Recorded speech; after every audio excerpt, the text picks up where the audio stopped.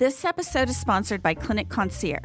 Are you tired of wasting time in a doctor's office for routine care? Then you need Clinic Concierge, providing aesthetic services as well as urgent and primary care services right in your home. Check out their website at clinicconcierge.com or call them at 214-502-5444, and you can find them on Instagram at Clinic Concierge. Clinic Concierge, the healthcare experts that come to you. Welcome to the Bubble Lounge. I'm Martha Jackson, and one of the main reasons I started the Bubble Lounge podcast is because I've lived in the Park Cities for almost 20 years, and I absolutely love it. There's so many great schools, there's beautiful architecture, there's so many parks, so many things to do, so many local businesses, but I didn't necessarily know the story and the background for all of these components. Well, recently, Jessica Perno posted on Park Cities Chatter that her husband had taken it on himself to do a whole lot of historical research on the Park Cities. And I read it, and I was so blown away, guys. This man, who has not lived in the Park Cities very long at all, moved here from New York, and he has discovered so many interesting fun facts about the Park Cities that many people who have lived here their whole life didn't know. And I was so impressed that I invited Eugene Vainshel to join us on the podcast today. So Eugene, welcome to the show. Martha, thank you for having me. So I have been wanting to do an episode on the history of the Park Cities for as long as I can remember. And it just is a matter of slowing down and doing the research. But you have done the work for me, and I'm so excited to have you here today. Well, you know, it's been exciting how many people have actually taken the time to read it. And I didn't realize I was going to get that kind of feedback. So I'm really excited to discuss it today. Oh, yeah. Well, you know, you did an excellent job of really digging in and getting to know the place. And you discovered so many things that a lot of people that have lived here their whole life didn't even know. So you moved here just a couple years ago, right? Yeah, we moved to Dallas about 2 years ago, right before the pandemic. You timed that right. Yes. We had a phone call, some discussion took place, and then we moved from Washington, D.C. No, I'm kidding. So moved here about 2 years ago. Before that, lived in New York City my whole life, originally from Brooklyn.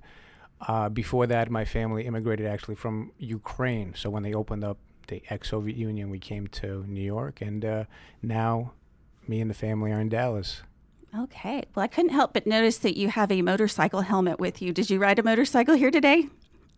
Yes, I'm all about safety, but for the car, it'd probably be too much.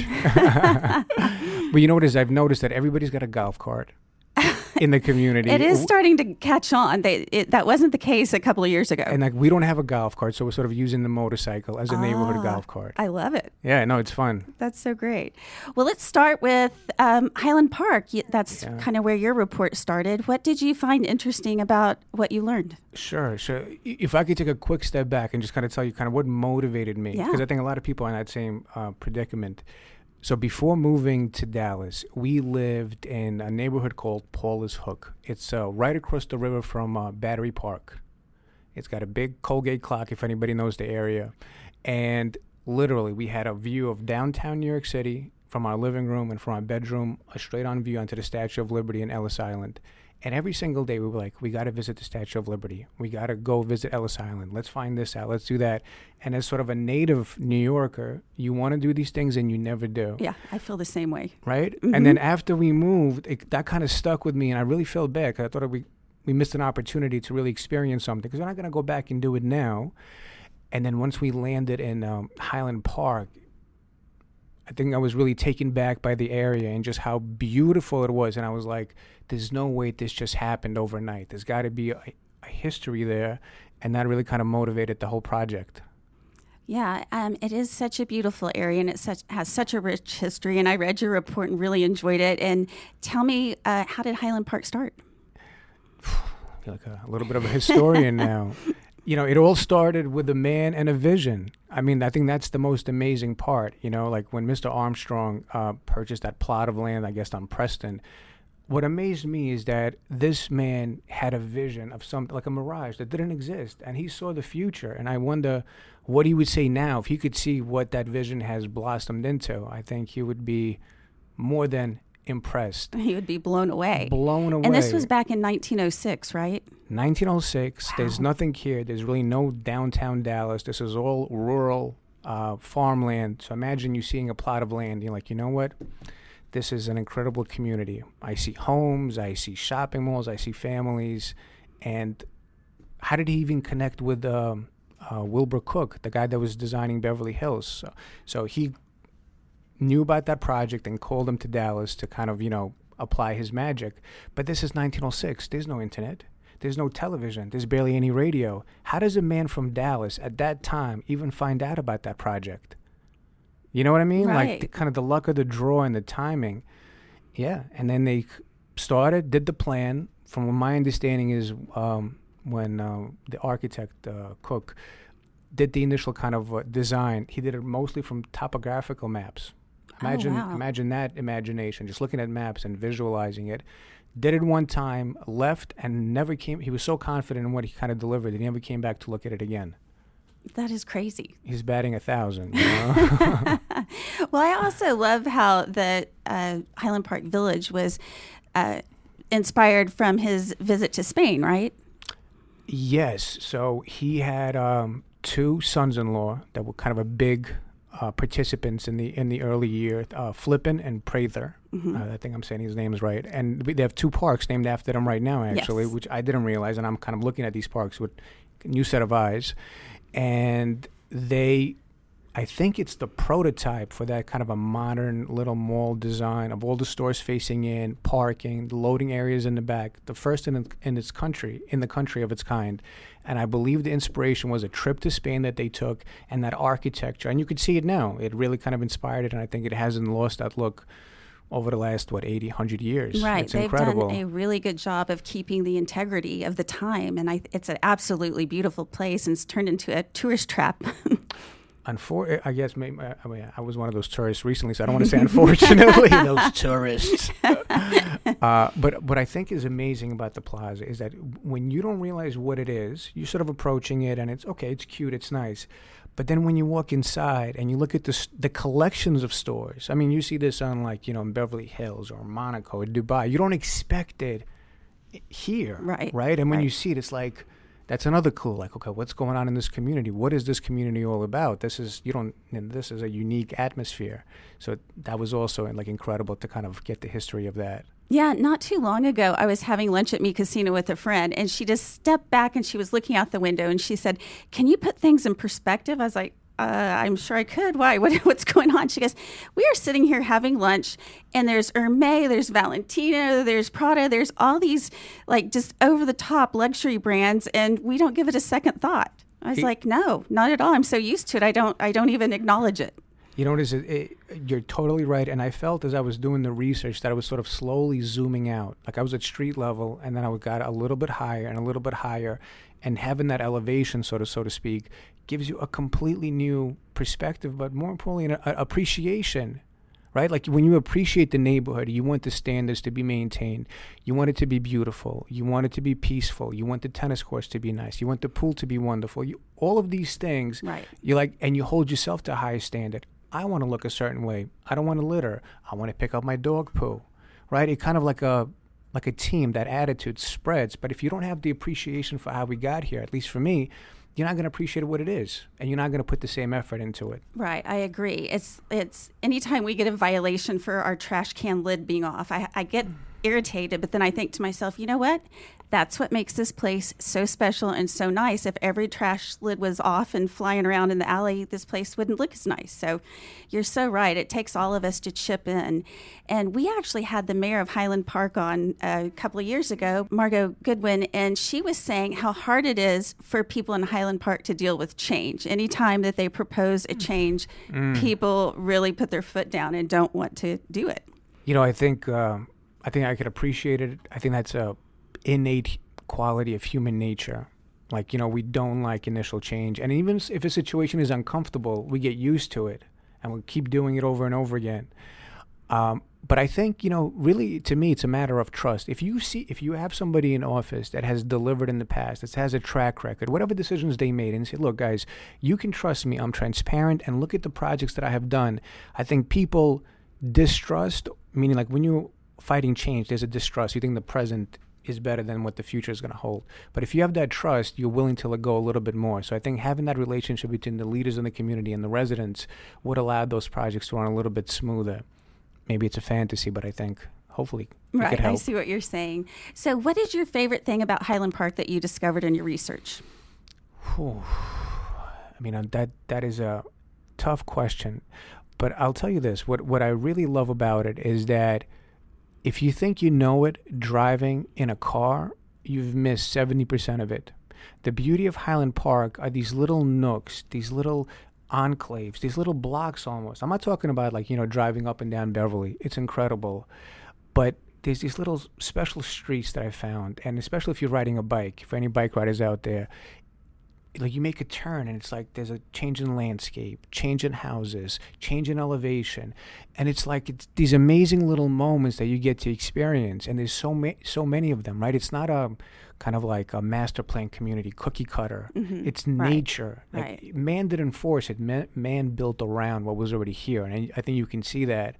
And I think it's discovering those special little moments and being able to come back and enjoy them again is what I really enjoy the most. Yeah, it sounds like you're really taking it in and really noticing all the small things. I love that.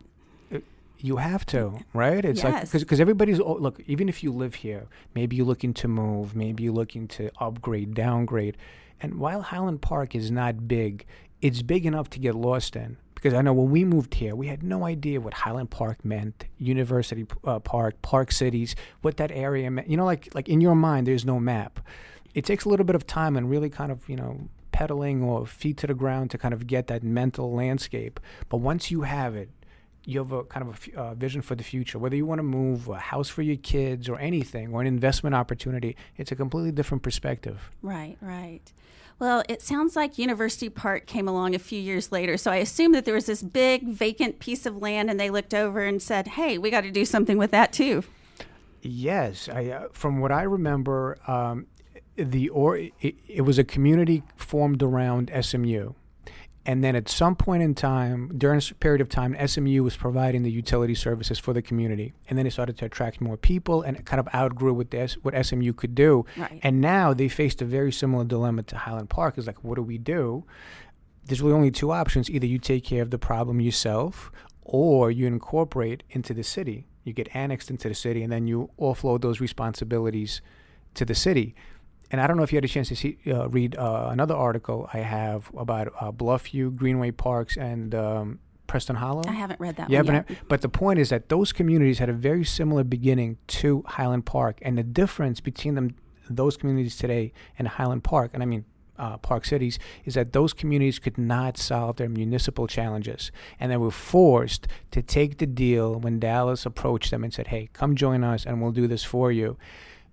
Those could have been independent enclaves as well, with their own school districts. And the fact that this community was, I'm talking about both of them, Park Cities, was able to solve the municipal issues is what really allowed them to blossom and to be what it is today. That was the key component. That was the key component, exactly. And I think it's a testament to the kind of people and their attitude that it was like, you know what, it's probably easier to offload it to somebody else, but we understand what comes along with that. There's a price tag.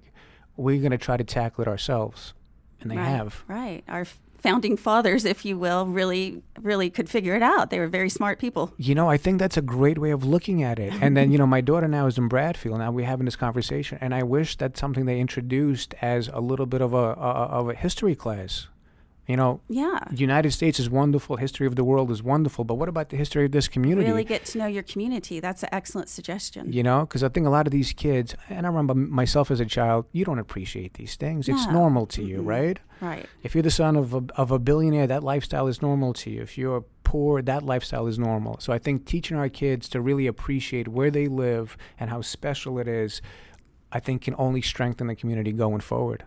Well, I just toured TCU with my daughter last week, and I found it so fascinating that they have a frog camp for incoming new students, and they literally teach them about the Fort Worth community, about the zoo, about how the town operates, and just every little thing you can think of. And that really gives them the foundation, just exactly what you're saying. And I think you're onto something there. And how easy would it be to implement? You know, this is not, you don't need any PhD instructors to teach that class.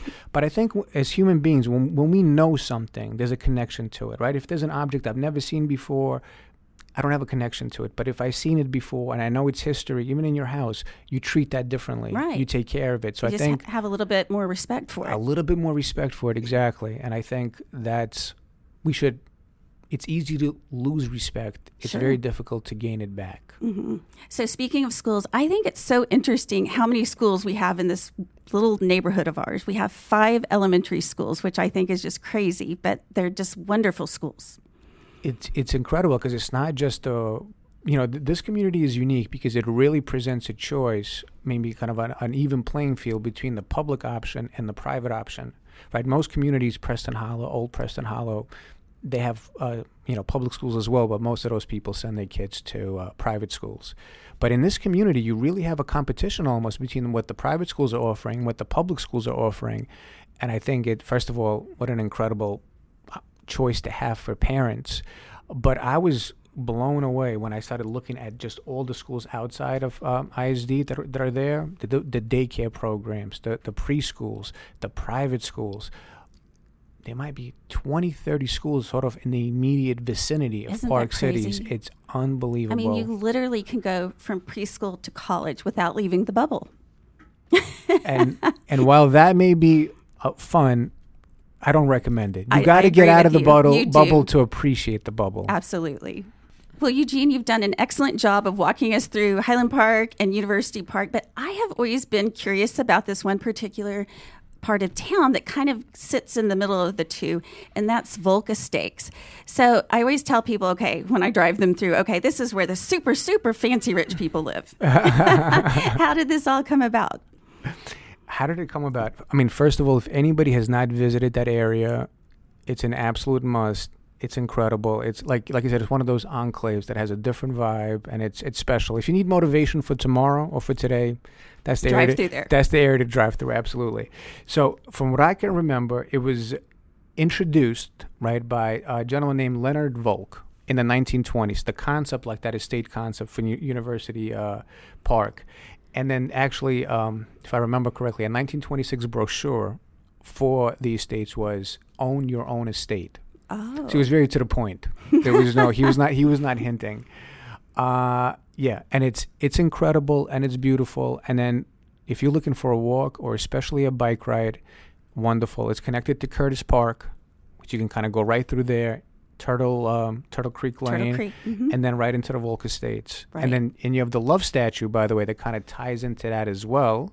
And that because next to the Presbyterian Church, if I remember correctly, right. Highland Park Presbyterian Church, and that Love sculpture has an interesting story because it literally just came here in 2019, and it was donated by a couple, and there's only less than 25 originals in the country. Exactly. And it kind of goes back to what you and I discussed. When you don't know the story, you look at it as, oh, it's a sculpture. But when you know that somebody just actually recently donated it and the history and the motivation and that there's only a limited supply of these things in the United States, it stands out. Like every time you see it, you kind of remember the story. Right. And that park, I forgot the name of that park, where it's kind of placed is absolutely gorgeous. That's another phenomenal area.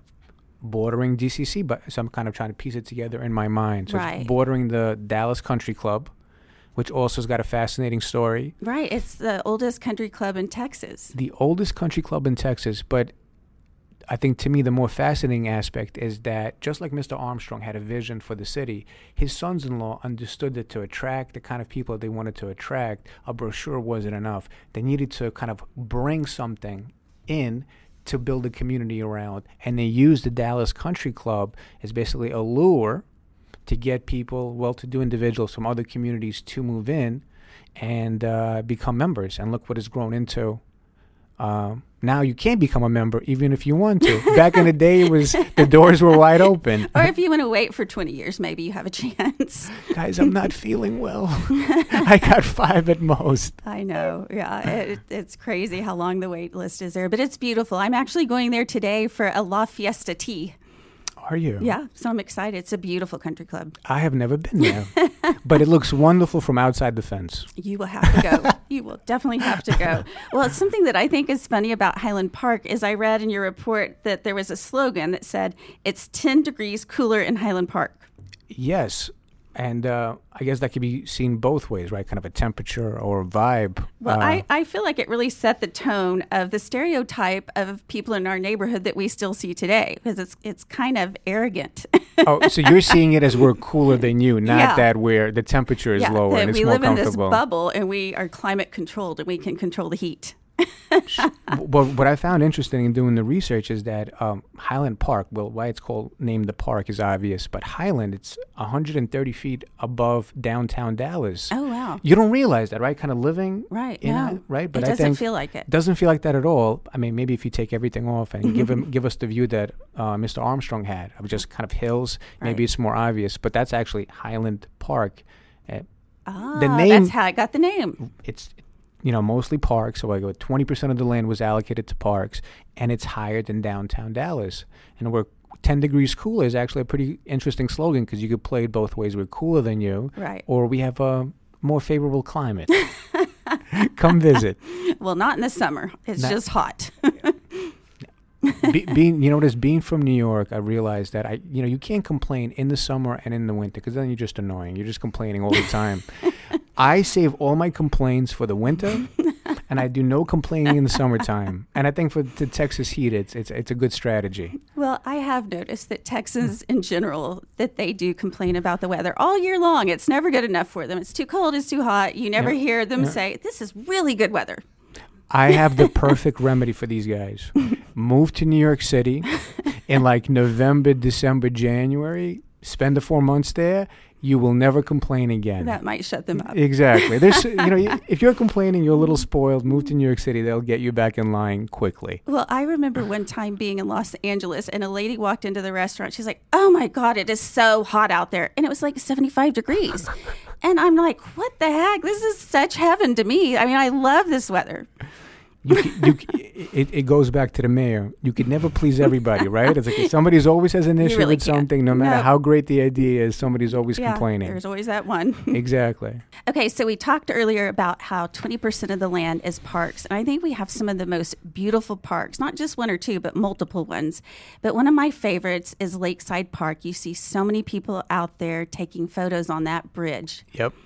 I got to tell you, when we first moved to the area and we were kind of driving alongside it, that little roadway that runs with all the homes on one side and the creek on the other. Yes, beautiful. By the way, can I ask just a side question? When you're driving down that road and you look to the right, it appears that the castle of Louis VIII appears on the right-hand side with this incredible lawn that slopes away from it. I don't know who lives there, but sir, that is a beautiful home. It really is. It is a sight to be admired. We call it, Louis VIII. But anyway, when we were kind of walking down that road, the first time we noticed that bridge, the Exel Lake Bridge, I believe it's called, we're like, what is that? Because it kind of leads, when you don't know what it is, and you look across it, it leads into this little nook, hidden little cave almost. You type almost of feel thing. Like you're going through a portal or something. You're going through it. That's exactly what we felt. It was the first time we did it. I was like, where are we? Narnia. Where are we going? And then you discover the Teddy Bear Park on the right-hand side. Love that place. And you're like, what is this? Right. Will these things come alive and start, start speaking to me? And that whole area is absolutely stunning. And kind of doing the research, I found out that the teddy bears is a new thing. They were donated in 1996 by the Harlan Crow family. Right. And I believe their estate is right next door. Mm-hmm. The gate to their backyard backs right up to that park. The backs right up to the park, exactly. And that is a magical place. And anybody's looking to do like a little, to see something new and kind of do a little walk. The Exel Lake Bridge, Lakeside Park, and that little community, I forgot the name of it, but whatever that's called, is absolutely incredible. Yeah, Nellie and I have done some photos with the bears before. Right? Yeah, and kids just love it. It is magical, like you said. Do they get dressed up for like Christmas ornaments, like a red bow? I think that would be so cool. I have never noticed them have the bow, but that's a good idea too. Okay, so we got the teaching the Highland Park history at the elementaries, and dress up the bears for Christmas. So we need to talk to Mayor Margot and the school board, I think. They're going to hate us. Lots of great ideas. They're going to hate us. Well, Eugene, this has been such a pleasure. I really appreciate you sharing all of your knowledge and wisdom with us. Oh, Martha, thank you for having me, and this was so much fun. That's been another episode of The Bubble Lounge. I'm Martha Jackson, and we'll catch you next time.